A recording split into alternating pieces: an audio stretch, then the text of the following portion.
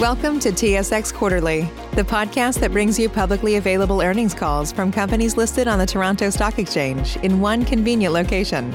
Gone are the days of looking through confusing websites. You'll find the important information right here. Enjoy the call.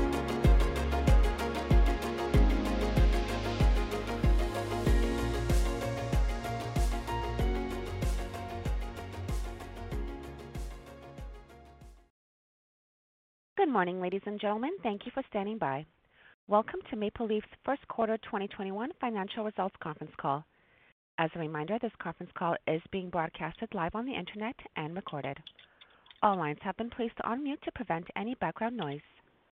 Please note that there will be a question and answer session following the formal remarks, and we will go over the question and answer session instructions following the conclusion of the formal presentation. I would now like to turn the conference call over to James Allison, Investor Relations at Maple Leaf. Please go ahead, Mr. Allison. Thank you, Joanna, and good morning, everyone. Speaking on the call this morning will be Michael McCain, Chief Executive Officer, Curtis Frank, Chief Operating Officer, and Geert Verellen, Chief Financial Officer. Before we begin, I would like to remind you that some statements made on today's call may constitute forward-looking information, and our future results may differ materially from what we discuss. Please refer to our Q1 2021 MD&A and other information on our website for a broader description of operations and risk factors that could affect the company's performance. We have uploaded our Q1 investor deck to our website, which includes support material for the quarter. As always, the investor relations team will be available after the call for any follow-up questions or any detailed modeling questions you might have. And with that, I'll now turn the call over to Michael McCain. Michael? Thank you, James, and good morning, everyone. Welcome to our first quarter 2021 earnings call. I'm joined today by Curtis Frank and Geert Verellen. As we cross the one-year mark of COVID-19 in North America, I'm heartened by our ability to keep our people safe and continue to supply our customers with minimal disruption. This is a testament to our people who transitioned almost seamlessly to online work, and our frontline staff who operate our facilities. We've taken extraordinary measures to safeguard them, most recently through rolling out on-site vaccination. We've maintained constant diligence and adherence throughout this to our protocols and commitment to putting our people first. Turning to our business, we are balancing some near-term performance while advancing our vision to lead in sustainable protein. We continue to deliver profitable growth in our meat protein business, and we are investing for growth in our plant protein business. We've repositioned our brands and our products to fuel this growth, including being leaders in two high-growth categories, sustainable meat and plant protein. We've grown them at a 25% compound growth rate, and these two categories now represent over 20% of our portfolio. It's important to note that over the past 3 fiscal years, we've grown our meat protein adjusted EBITDA by 53%, and we've grown in that same 3-year period a plant protein business top line sales by 52%. These are remarkable achievements, and I'm incredibly proud of the results so far. This quarter, we continued to make progress. We delivered top-line growth in the meat protein business of over 3% in the quarter, and our adjusted EBITDA margin was 12.2%. We're steadily and confidently moving towards our 2022 target of 14 to 16. The short-term results of our plant protein business were soft starting out this year with sales growth below our strategic target. Curtis is going to unpack that later in the call. We expect to see a material improvement as the year progresses following the abatement of COVID-19 restrictions. Most importantly, though, we have unwavering confidence in the potential of this business and the investments that we're making in plant protein. We've built our organizational structure, invested in brands, brand strategies, and product innovation, and we've made strategic investments to strengthen our manufacturing base. We have a strong number 2 market share, and we're well positioned for growth. So with that, I'll now turn it over to Curtis, who's going to review the operations, and Geert, who will cover the financials. Curtis, over to you. Thank you, Michael, and good morning, everyone. First and foremost, I would like to reiterate Michael's thoughts and take a moment to acknowledge and thank all of our dedicated Maple Leaf employees who, through this pandemic, have maintained an unwavering focus on protecting the health and safety of our people, on ensuring the continuity of our business, and in supporting the communities in which we operate. And they've done this all while producing the nutritious food that people need. Together, we are collectively working to do our part to bring the COVID pandemic to an end. To further this cause, last week we were afforded an opportunity to host our first on-site vaccination clinics at 7 of our facilities in close collaboration with regional public health authorities. We were happy to assist approximately 1,400 of our team members who voluntarily received vaccinations. We hope to continue these efforts as vaccine availability continues to improve, while also supporting local clinics within the communities in which we operate. Turning to our Q1 results, I'll provide some further context across our two segments. Starting with our meat protein business, we once again delivered profitable growth as sales grew by 3.3%, while adjusted EBITDA margin expanded by 90 basis points to 12.2%. As Michael mentioned, these are remarkable achievements given we were lapping a strong quarter last year that benefited from the COVID-induced pantry loading we saw in March of 2020. We also had very limited access to China in the first quarter this year, which, as you know, proved to be a very lucrative market for us at this same time a year ago. The success in our meat protein group was a direct result of the continued execution of our blueprint and also the strategic drivers that underpin it. Sustainable meats sales grew at double digits and contributed sizably to margin expansion. We continued to see branded sales growth in our prepared meats business, with notable market share expansion in our leading Schneiders brand. We also grew at double digits in the U.S., where we continued to leverage our sustainable meat brand, Greenfield. Another contributing factor in our results was the continued strength of our supply chain. Despite the challenges and the clear complexities related to COVID, for several quarters now, our network has delivered significant operational efficiencies. During this first quarter, our prepared meats facilities reduced direct product costs through higher product yields, particularly in high-volume SKUs such as deli and wieners. In primary processing, improved labor efficiency and raw material utilization also contributed to margin expansion. We believe there is further runway in capturing additional efficiencies, which will be a key facet towards reaching our 14 to 16% adjusted EBITDA margin target in 2022. Touching quickly on the pork commodity backdrop, the first quarter saw hog markets and pork byproduct prices surge well above the 5-year average. On the surface, these dynamics imply a 160 basis point tailwind to our meat protein margins. However, this benefit was nearly fully offset by two important factors. First, we sold forward our hogs, as we commonly do in our risk management programs, and this limited the benefit of higher hog prices. And secondly, our restricted access to China meant that we were unable to fully participate in a robust byproducts market. As a result, we experienced only a slight benefit of pork markets. We have said that our strong skew towards value-added products, together with our risk mitigation processes, limit our exposure to raw material and raw commodity markets. Said simply, we do not experience the low lows or the high highs, and the first quarter was a prime example of that. As we look forward, we do anticipate moderate, but very importantly temporary, margin pressure in the second quarter as the rapid and unexpected surge in grain and hog prices have driven up meat costs. We are currently reflecting this new reality within our pricing, and we expect a full recovery starting in the third quarter. With that context, we continue to expect to achieve our meat protein targets for the full year of 2021. Turning to our plant protein group, as Michael mentioned, we had a soft start to 2021. This was driven by several market factors. Firstly, COVID-related market disruptions that we experienced at the tail end of 2020 carried over to the start of 2021. In essence, the intensity of the third wave, together with related government restrictions, have heavily impeded food service activity, delayed fresh innovation, and impacted the timing of retail shelf resets. Second, the overall plant protein market has begun to lap the retail surge that we experienced together in late March of 2020, and this resulted in lower year-over-year growth in the month of March. Despite this market backdrop, we did see encouraging results within our portfolio.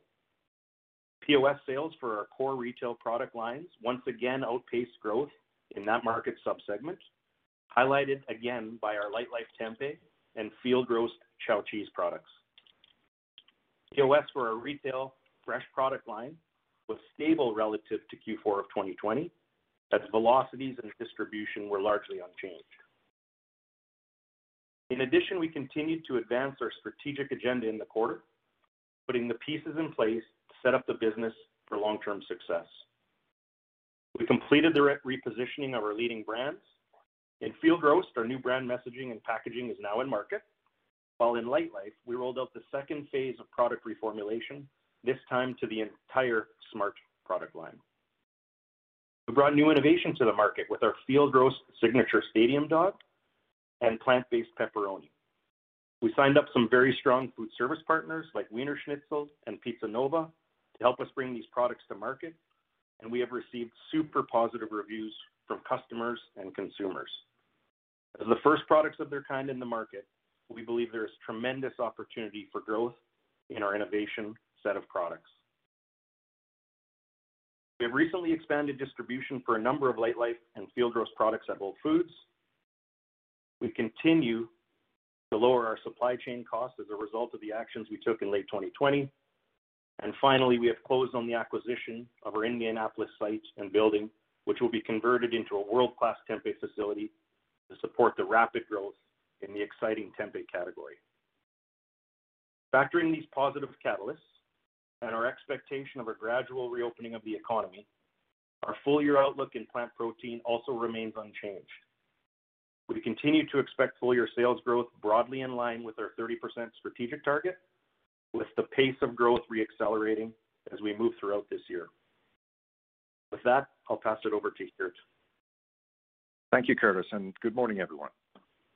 I will begin by discussing the company's consolidated performance during the first quarter. I will then turn to a more detailed outlook at both our meat and plant protein groups. I'll conclude by speaking to some key financial metrics, capital expenditures, and our outlook for 2021. Sales were approximately $1.1 billion, an increase of 3% from the prior year, with higher sales in meat protein, partially offset by lower sales in plant protein. Adjusted EBITDA was approximately $98 million, an increase of 9% from the prior year. Adjusted EBITDA margin was 9.3%, an increase of 40 basis points from last year.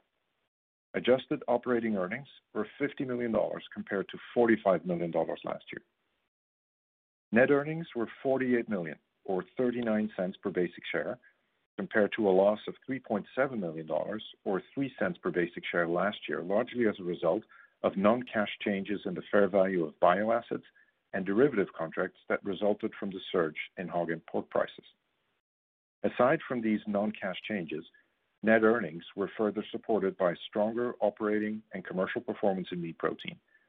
Without these non-cash changes, adjusted earnings were 26 cents per share for the quarter compared to 21 cents per share in the prior year, an increase of 24%. Looking at the meat protein segment, sales increased 3.3% to $1 billion, benefiting from pricing taken in the fourth quarter last year to offset cost pressures, a favorable mix shift towards sustainable meats and branded products, and higher fresh pork sales related to an increase in hogs processed. These factors more than offset an unfavorable impact from a stronger Canadian dollar against the US dollar, lower prepared meats compared to last year's COVID retail surge, and lower sales to China. Meat protein adjusted EBITDA grew an impressive 11% to $123 million, benefiting from strong operating performance, a mix shift towards branded and sustainable meats, and pricing action taken in the fourth quarter. These more than offset the impact of ongoing pork trade restrictions into China. Adjusted EBITDA margin for the meat segment was 12.2%, a 90 basis point improvement over last year. It's important to highlight that this is the sixth consecutive quarter of adjusted EBITDA margin expansion as we progress towards our 2022 target. Turning to plant protein, sales were $43 million, a decrease of 8.1%, or a decrease of 2.5% in US dollars. As was noted earlier, COVID-19 restrictions have disproportionately impacted this market. Overall sales growth was impacted by lower volumes in fresh retail products, which more than offset higher volumes in core retail products and pricing taken in the fourth quarter of last year to offset inflation and structural cost increases. Plant protein gross margin was 0.3%, impacted by lower sales volumes and lower than expected capacity utilization, which more than offset improved distribution costs and pricing action taken last year.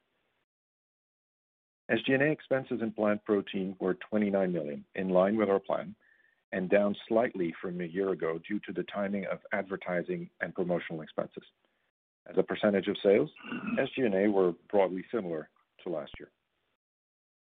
Turning to our balance sheet, we have a very stable financial position with $845 million of net debt and over $1 billion in undrawn committed credit.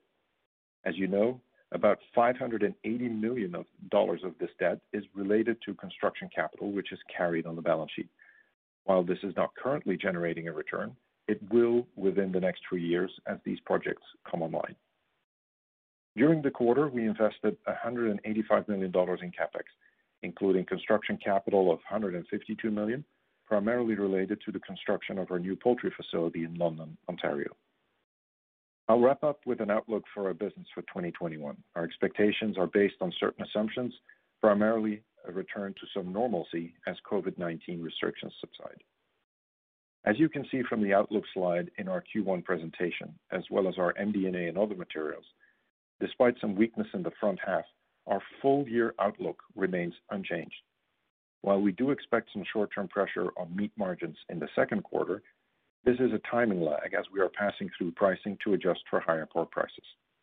And in plant protein, we anticipate sales to increase as COVID restrictions ease.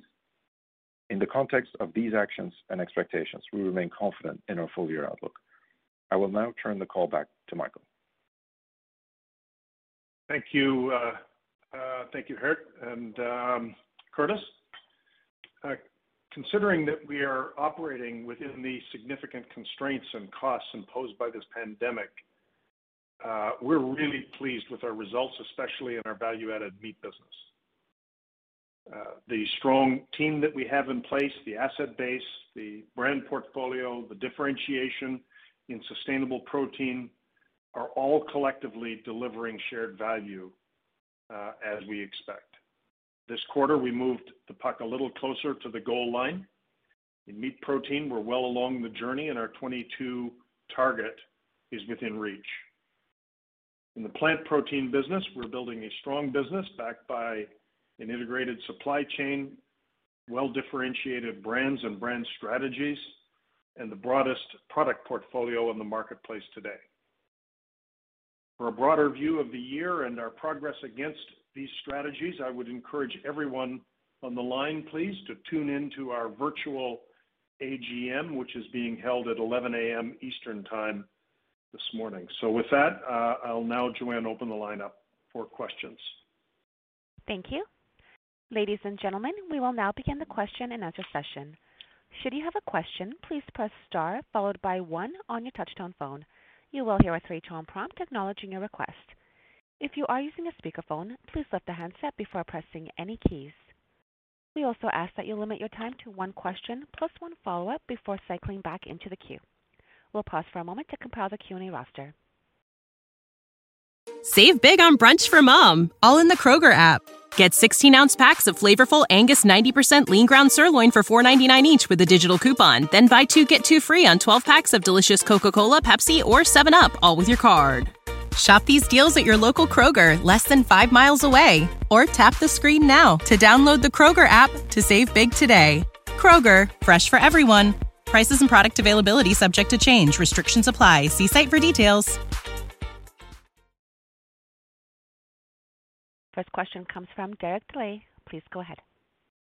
Yeah, hi, good morning, everybody. Good morning, Derek. Good morning, Derek. Morning. Wanted to ask just on the meat side, just in terms of pricing, given what we've seen here with lean hog prices, almost doubling to start the year, can you just talk about, I guess, two things? One, the cadence of pricing and volume and the impact on the 3% growth rate this quarter, and then how you expect that to impact Maple Leaf going forward, recognizing the pricing increase is likely going to come in the back half of the year as opposed to Q2. Curtis, do you want to address that? Yeah, sure. Yeah. Hi, Derek.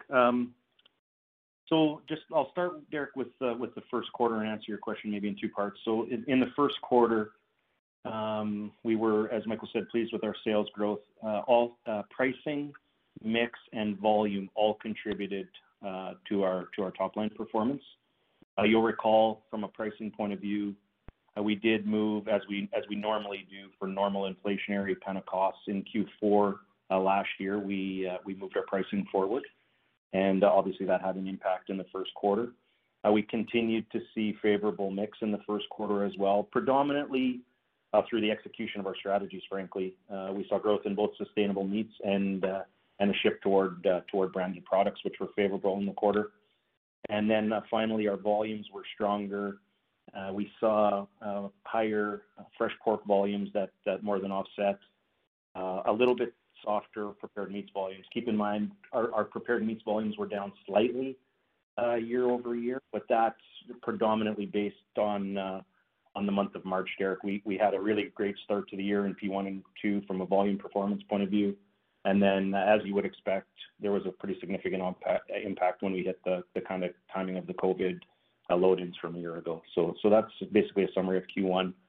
Looking forward, I think the best way to think about our outlook on sales looking forward would be just simply to take you towards where we kind of guided you, which is mid to high single-digit outlook for the year on a 52-week basis. Our view on that remains unchanged. We do expect to increase prices as a result of the market impacts that you've clearly outlined. That will happen kind of late in Q2, and we're very confident that we'll fully recover those costs in Q3 and Q4. And the very reason we've got it towards a range of mid to high single digits is for that purpose. And keep in mind, we would have planned as part of our annual pricing rhythm to reflect any inflationary costs that we would have incurred in the fall anyway. So we're basically just pulling that forward for this year. Okay, great. That's really good color. Just to follow up a little bit on your commentary just on that pull forward in retail that you saw in March at the start of COVID. I guess looking forward, hopefully, I suppose we get some relaxation in some of these restrictions and things start to improve on the COVID front. That would lead me to believe we'd see some food service, some of the food service business returning. So can you just comment on any impacts that might have on one, revenue, and two, margins? Yeah, I think it would be fair to say that maybe in two parts of our business here, if that's okay. I think the way to think about the forward view here would be to say in our meat protein business, the impact will be relatively neutral. So at the highest level, don't see any impact in our ability to deliver to the 14 to 16% range by 2022. No impact at all. So neutral in meat and probably slightly positive to the plant protein business. Now, the reason I think it's neutral in meat is the timing of the return to normalcy in the channel mix between retail and food service will be gradual. It certainly won't be an event. And we've seen incredible strength in both the penetration of our brands as well as the growth in our margin accretive sustainable meats business in both the U.S. and Canada. And I think those will continue to give us positive benefit moving forward. And when you combine that with kind of some of the skills that we've built in our revenue management function and our ability to manage inflationary costs, I think we're incredibly well positioned for the back part of the year. So I think just keeping that guidance intact is important. When you think about the plant protein business, the reason I say that it may be slightly positive is, number one, we expect that we'll accelerate our food service relationships and partnerships, particularly with some of the innovative products that we have coming to market as the year advances. And many retailers in North America haven't taken the time to reset their shelves in a meaningful way. And once we see an abatement of COVID, I think we'll start to see shelf resets, and we expect positive news again from a distribution and an innovation point of view. So I think neutral in meat and positive to plant, if that's helpful. The other thing I would add, Derek, the only thing I would add to everything that Curtis very articulately outlined is that as vaccination rates come on and as society in North America normalizes, we would also see some, not full, but some abatement in our cost structure that's related to COVID, which we'd anticipated. We didn't, and we priced in what we felt were the sustainable kind of permanent infrastructure components of that COVID protection operating structure.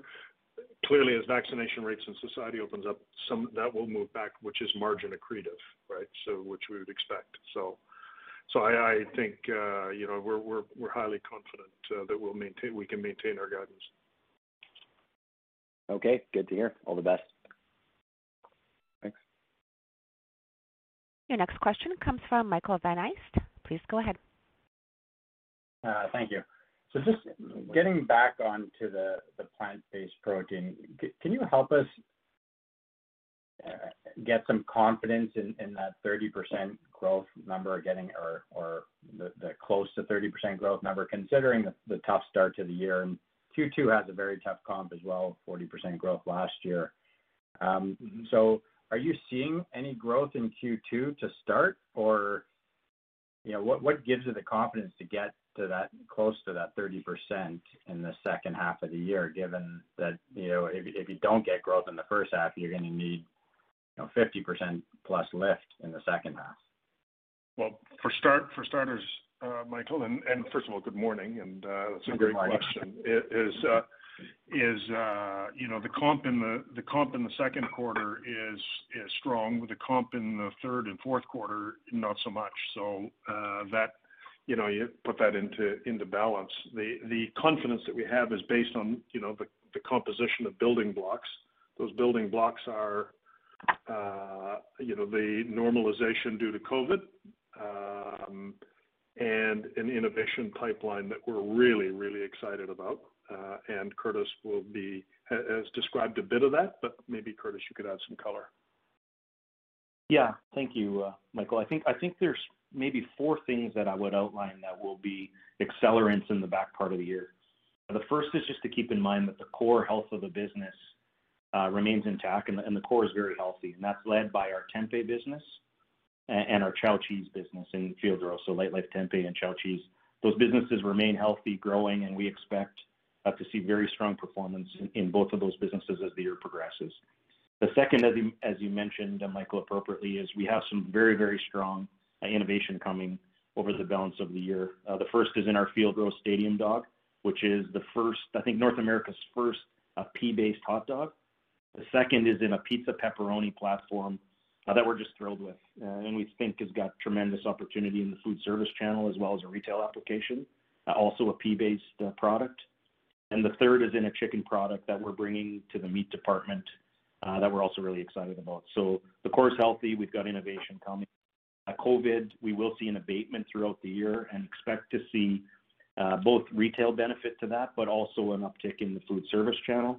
And then finally, we do expect that the proceeds from our brand renovation work that we've done in Light Life and field roast will benefit as the products take hold and the repositioning takes hold in the market, as well as our advertising campaigns to support them over the balance of the year. So I think those are the four most important factors to keep in mind as we look to accelerate growth in the back half, and we have tremendous confidence.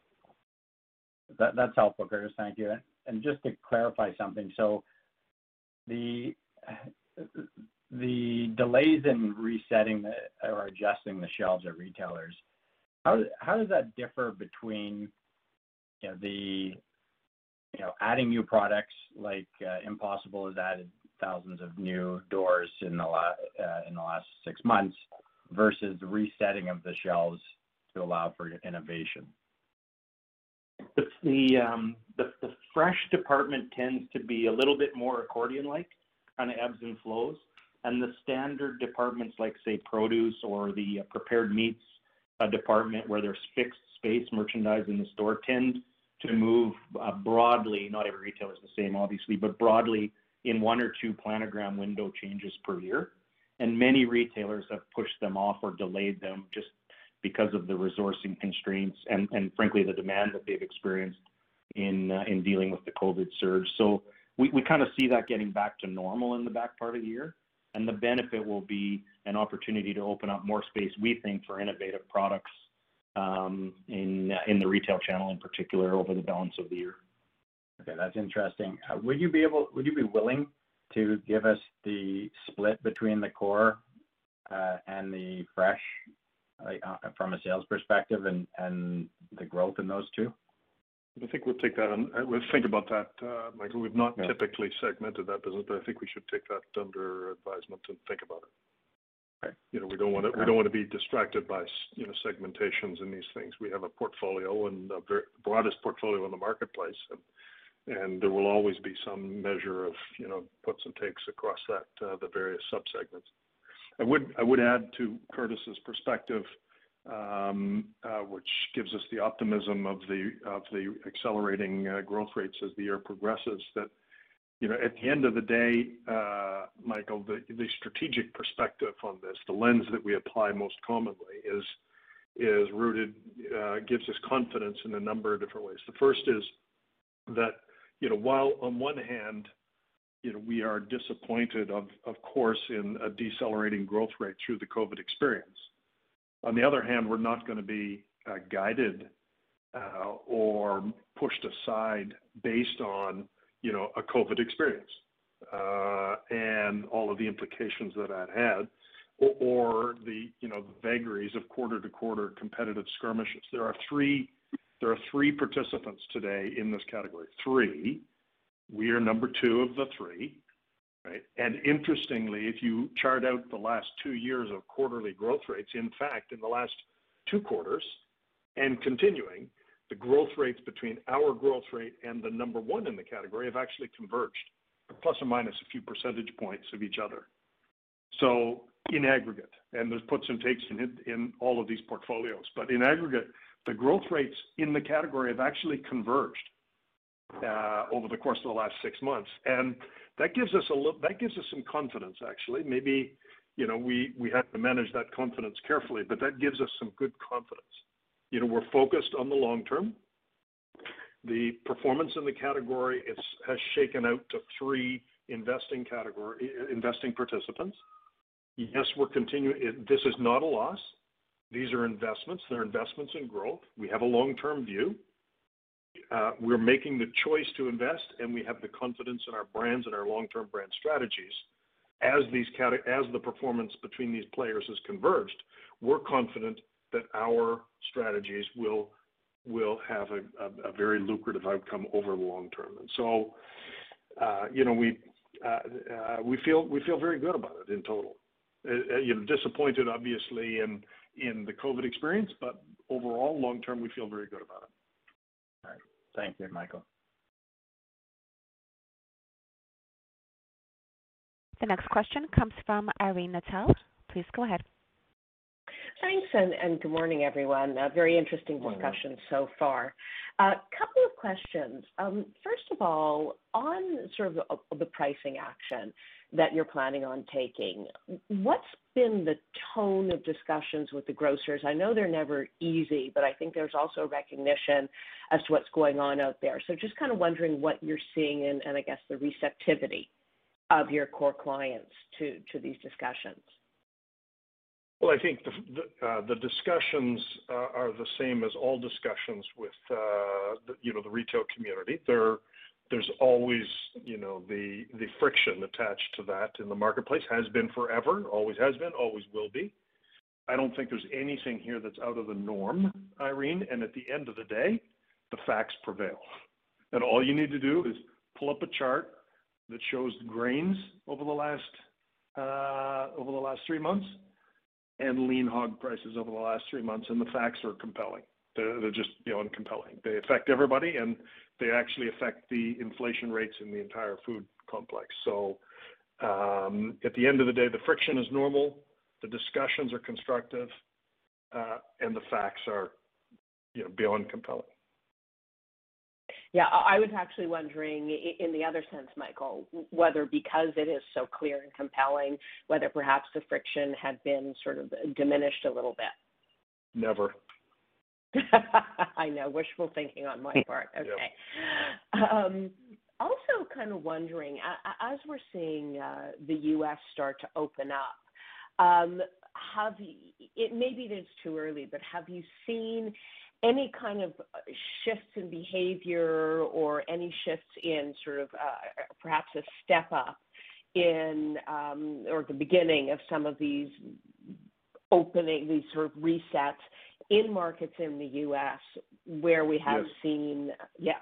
So can you walk us through what you're seeing is channel normalization in the U.S., Irene, and some of the largest QSRs in America are reporting actually sales rates and velocities that are, growth over pre-pandemic numbers. So, which I think is a reflection of the fact that they are in many parts of the U.S. seeing pretty solid economic recovery and normalization. So yes, very much so in the U.S. Less so in Canada, but more in the U.S. Yes.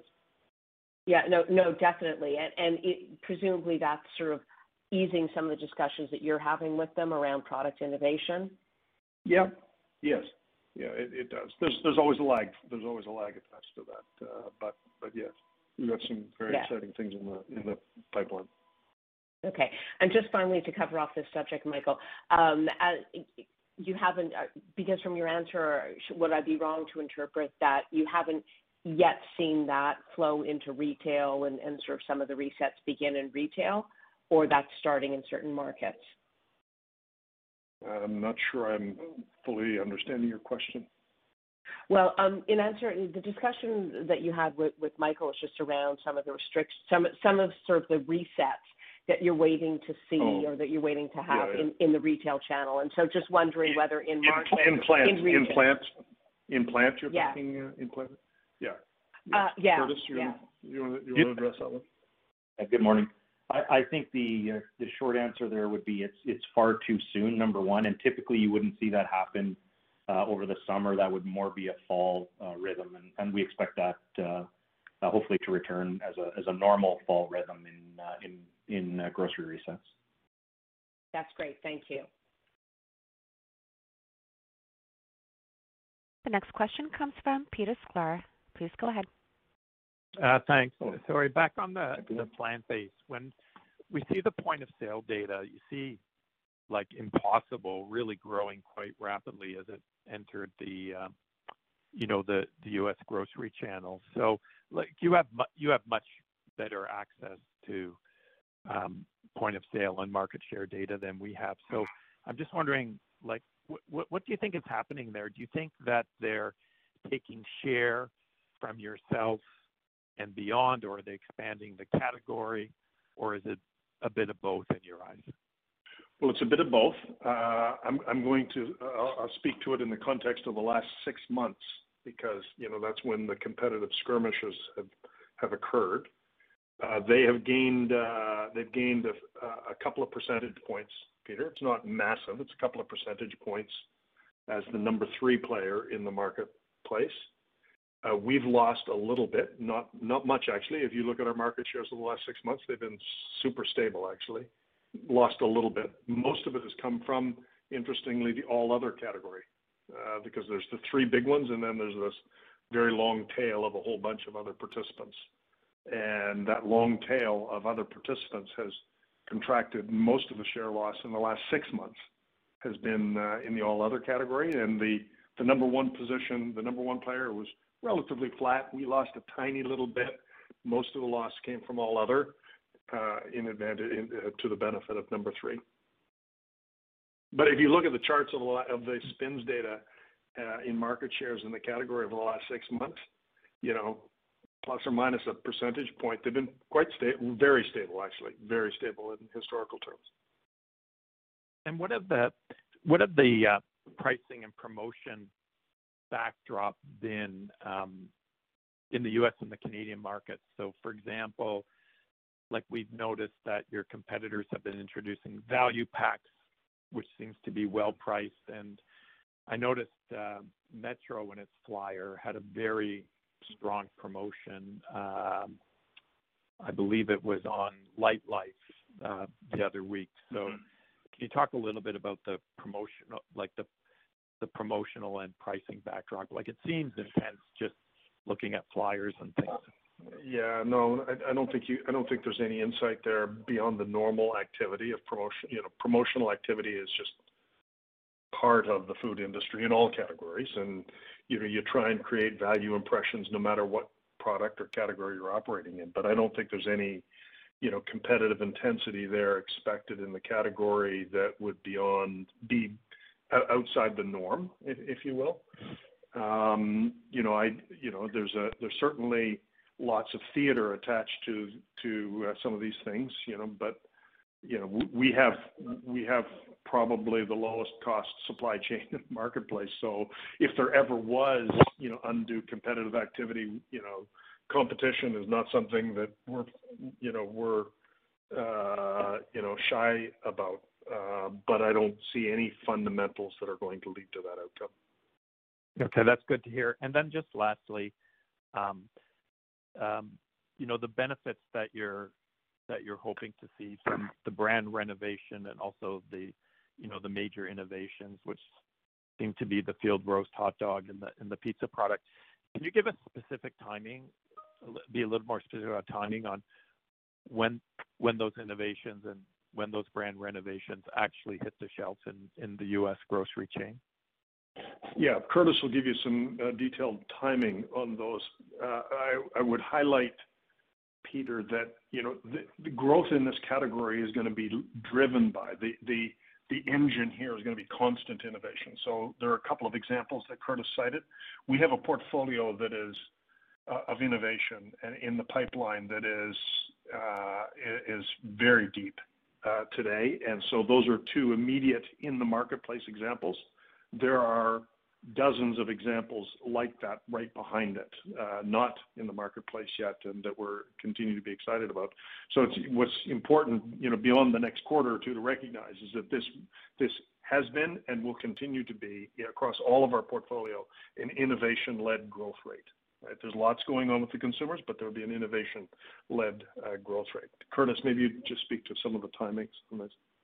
Yeah, sure, of course. The field roast stadium dog is actually now hitting the market, and we have distribution confirmed at a number of customers. It wouldn't be appropriate to list them all off, but a number of customers starting here in the second quarter. So we're excited there, obviously. The Light Life chicken products are going to be launching the middle of May, and we're starting with a national customer that we're bringing on board, and then we'll be expanding distribution from there. The pizza pepperoni will be starting in the second quarter of 2021 as well. And then, of course, we launched our line extensions in Chow cheese last year in the fourth quarter. We continue to build a distribution rapidly within the retail channel as well. So, and then we've got some kind of important customer inroads that we've made in the club channel as well. So I think it would be fair to say that the balance of the products are launching throughout the second quarter, and we'll continue to build distribution in stores from there. And Curtis, when did the Light Life and Field Roast brand renovations actually turn up on the shelf? Most of the work in the formulation components of Light Life was completed through January, March. So they're really. It would be fair to say that the products themselves are really rolling out in full. They rolled out throughout the first quarter, obviously, but we're really only now getting the fulsome benefit of having the products, the packaging, and the formulations on shelf here. And Field Roast is really just March and April, the new packaging rolling out, and the early read in terms of kind of pickup and POS has been really positive reception to the Field Rose repositioning and repackaging. Okay. Thanks very much. The next question comes from Mark Petrie. Please go ahead. Hey, good morning, Mark. Good morning. So I just wanted to follow up on this whole sort of plant sales split. I think Michael asked about it, with regards to between core and fresh, and I know you don't want to get into it, but is it fair to say that the ad and promo investment between those two buckets is relatively balanced and matches sales, or would one be getting a bit more? Well, for most of the ad and promo investment is brand focused, and the brands actually span both categories. So it's because it's brand focused and not category focused that I'd say both. Okay, and with regards to the gross margin performance, I mean, can we assume that fresh is a bit of a drag just given the competitive intensity in that category, or are they relatively comparable as well?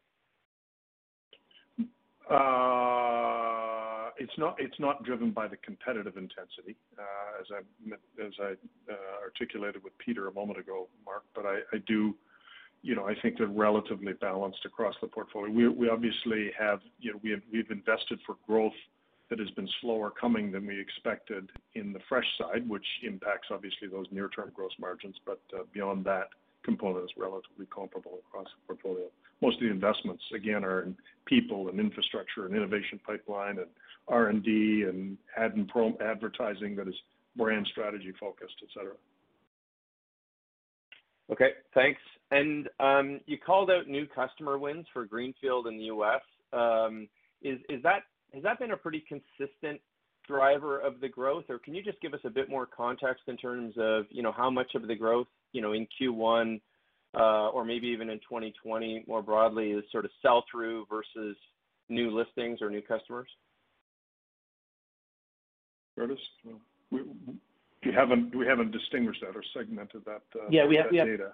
But I'll give you just some general color. We're getting support in both areas, both from a velocity improvement and also from an expansion of distribution of the brand to more retailers. I think where we're excited about our sustainable meats business is that we continue to be, as you can imagine, relatively small in the context of the United States market, with tremendous white space for opportunity for growth, both in terms of expanding items where we have existing relationships with retailers in the U.S., but also expanding the brand itself to more retailers within the United States. So significant upside and potential for growth. And then also the utilization of the animal, I think we've talked about in the past, offers us an opportunity to continue to introduce more products into the market as well. So lots of growth potential left in the sustainable meats business in the U.S., and we're getting kind of growth in both areas.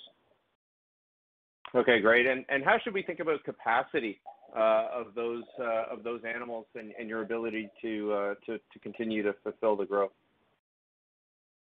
We have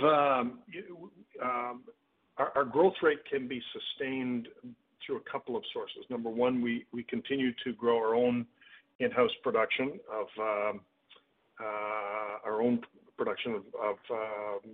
animals, live hogs raised without antibiotics.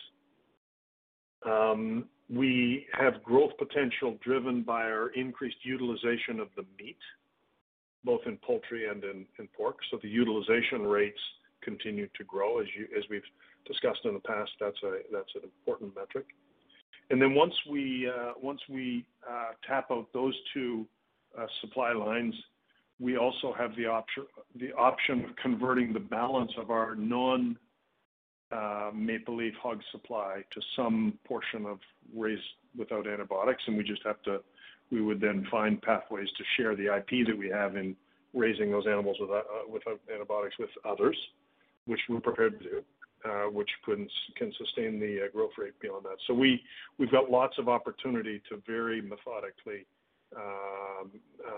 maintain that supply line for the foreseeable future. Okay, and then just one last one. Curtis, could you expand on the efficiency improvements that you've achieved in processing and primary production? I mean, you called it out in your script, and it would be helpful if you could just give us some context on the sort of materiality of that, and how much sort of further opportunity still exists? Are you halfway through, or what's the relative sort of progress?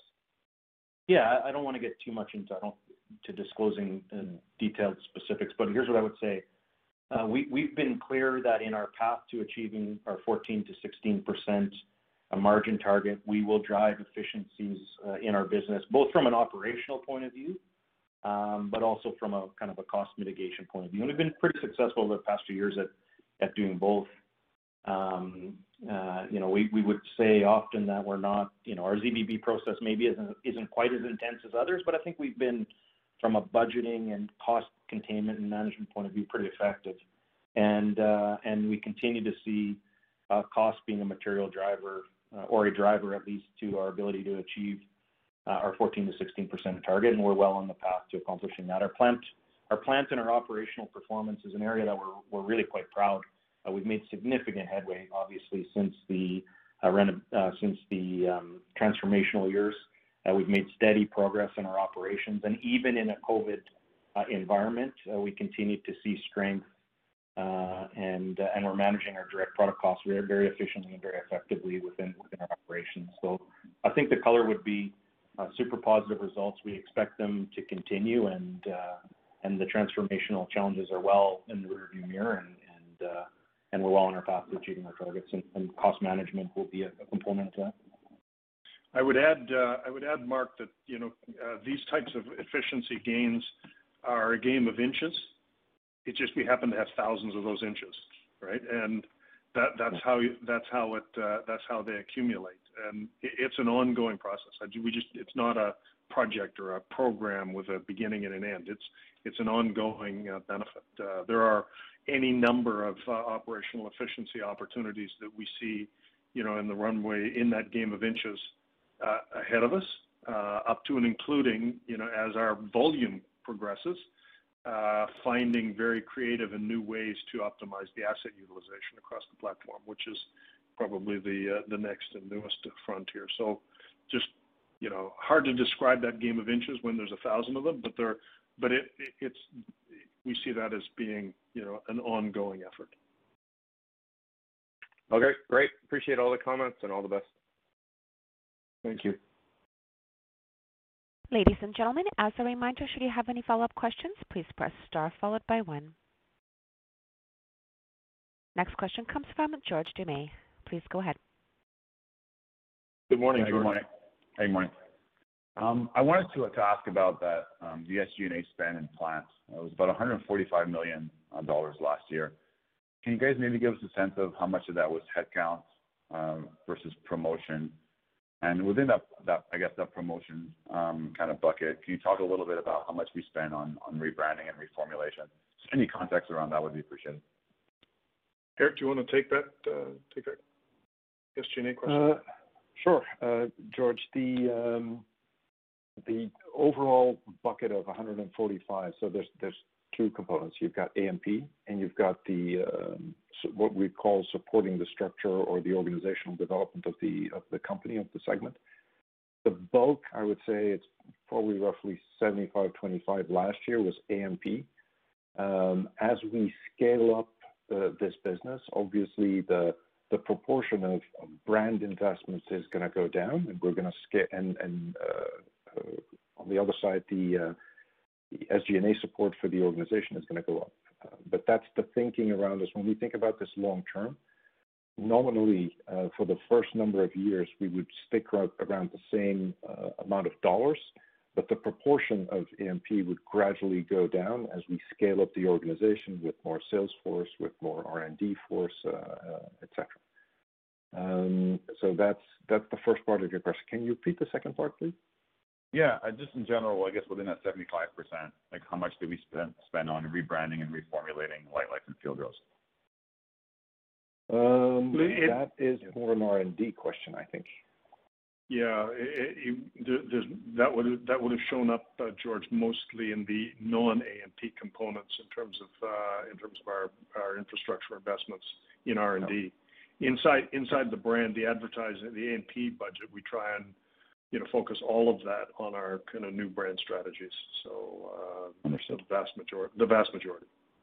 Okay, that's helpful. You guys spent quite a bit of time on giving us the innovation for plants, so thanks for that. But can you maybe give us a sense of how much growth is left in new doors for us, in retail, be it in the U.S. or in Canada? In which, please? In like new doors, like distribution for plants. How much growth is left for that?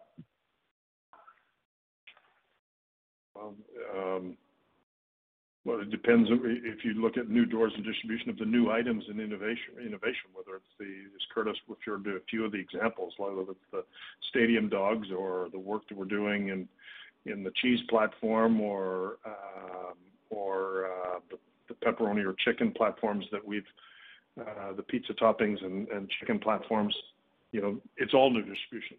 So if you're looking at it from an item perspective, obviously we've still got a long ways to go in the fresh platform to expand our distribution. So from an item perspective, George, I would think that it's most of it comes through new distribution of those new items, right? And I think that's normal. I'm not sure that's addressing your question, but maybe from an ACV standpoint or something like that, in terms of just getting a sense of how penetrated we are in U.S. retail. Well, we've historically, the brands are penetrated. 60 Light Life and Field Roast are present in 65 to 70% ACV. Now the question is, you double click that and say, well, tell me about this by category. And that's what it is. So you got a range of answers to that. The 65-70% is kind of the portfolio average. But you got, say, for example, Light Life Smart Dogs would have. I don't have the data in front of me, but it'd be well in excess of 80. Field Roast, maybe the Field Roast core items, same thing. But then you've got some of the new innovation items, whether it's in fresh, or the Field Roast items and Stadium Dogs or some of these other platforms, they would be in the 20s, and so it's a combination of all those things. Okay, great. The challenge with a brand ACV number is that the devil's in the details there of how does it break out and shake out by category or subcategory and new innovation. Okay. That's helpful, Will. Thanks for the color. I appreciate that. And it seems that we're focusing quite a bit on food service more and more. Can you maybe talk to how you see our mix evolving, like our food service to retail mix evolving, maybe as we get to 2022?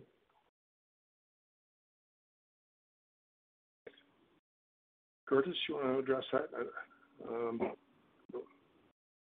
Yeah, sure. I think I think we're talking about food service lots in the context of, in the sense that we're starting to see a more gradual reopening in the United States. We're excited about the prospects of some of our innovation products aligning with our food service customers. And frankly, we're excited to be back at the table with food service customers who are more optimistic now about the future. And we're having some great conversations. So, and we expect to make meaningful progress. So that's the reason why we're talking about food service. That doesn't diminish the fact that we have a wonderful retail business, and we're going to grow it, and it continues to be the most material component of our portfolio. I don't expect a material, early in. I guess it depends on your definition of material, but I don't expect a material mix shift in early 2022. But I do expect positive momentum in coming out of the food service channel in the short term, but with no negative material mix implications to our overall. Okay, thanks for that. Just one last one, if I may, on a topic that probably doesn't get that much of your time. But on M&A in general, just wondering if you guys, what the appetite is there for M&A. Is that something you guys are looking at actively? Well, there's nothing we would speak to looking at actively today. I think we've got our hands full right now from a capital perspective on completing the task at hand, which is a major project in London in our poultry business. It's not insignificant at $720 million. Having said that, we fully expect that to be behind us, as 2022 unfolds, and coming into 2023. And so, of course, we need to be looking forward on what the growth prospects for use of cash will be beyond the London poultry investment. And, we are constantly looking through the strategic lens of what those opportunities might be. I suspect once we get through this capital intense period, that you'll see us being much more active in M&A over the course of the subsequent 5 years. Okay, great. Thanks for your answers. Good luck.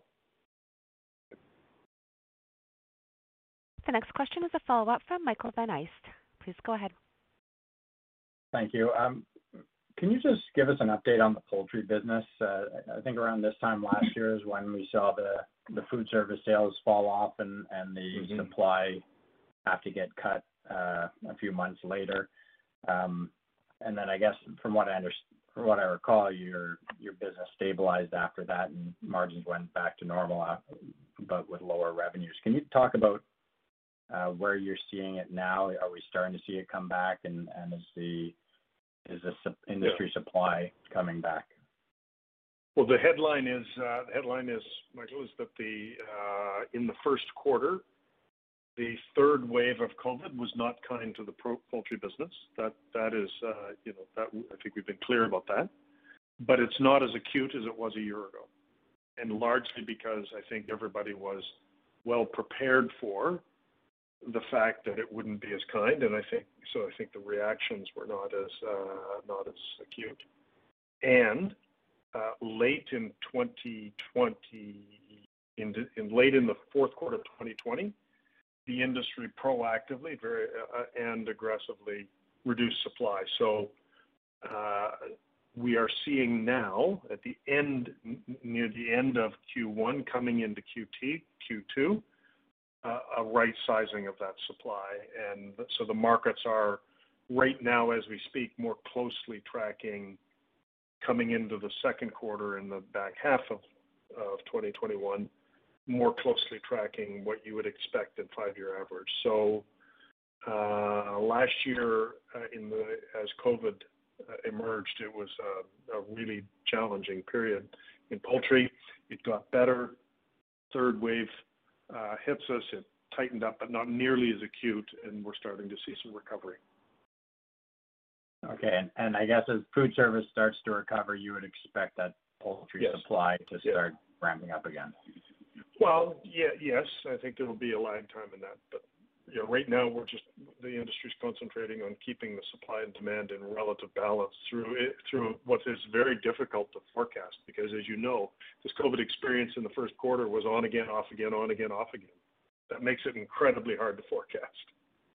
All right, and but I think we've managed through it reasonably well, and it was not like the kind of the shock therapy that we experienced in second quarter of last year.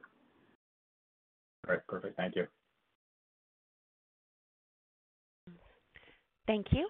That concludes the question and answer session. I will now turn the call back over to Mr. McCain for closing comments. Okay. Well, thank you very much. We're very excited about how this is all unfolding for us, both of our platforms. Obviously, excitement comes with challenge and disappointment, but we've got our eye on the prize in the long term, and we appreciate all of the support. So we'll look forward to updating you on the next quarter, and thank you for your time this morning. Have a wonderful day. Ladies and gentlemen, this concludes your conference call for today. We thank you for participating, and we ask that you please disconnect your lines. Enjoy the rest of your day. Save big on brunch for mom, all in the Kroger app. Get 16-ounce packs of flavorful Angus 90% lean ground sirloin for $4.99 each with a digital coupon. Then buy 2, get 2 free on 12 packs of delicious Coca-Cola, Pepsi, or 7-Up, all with your card. Shop these deals at your local Kroger, less than 5 miles away. Or tap the screen now to download the Kroger app to save big today. Kroger, fresh for everyone. Prices and product availability subject to change. Restrictions apply. See site for details.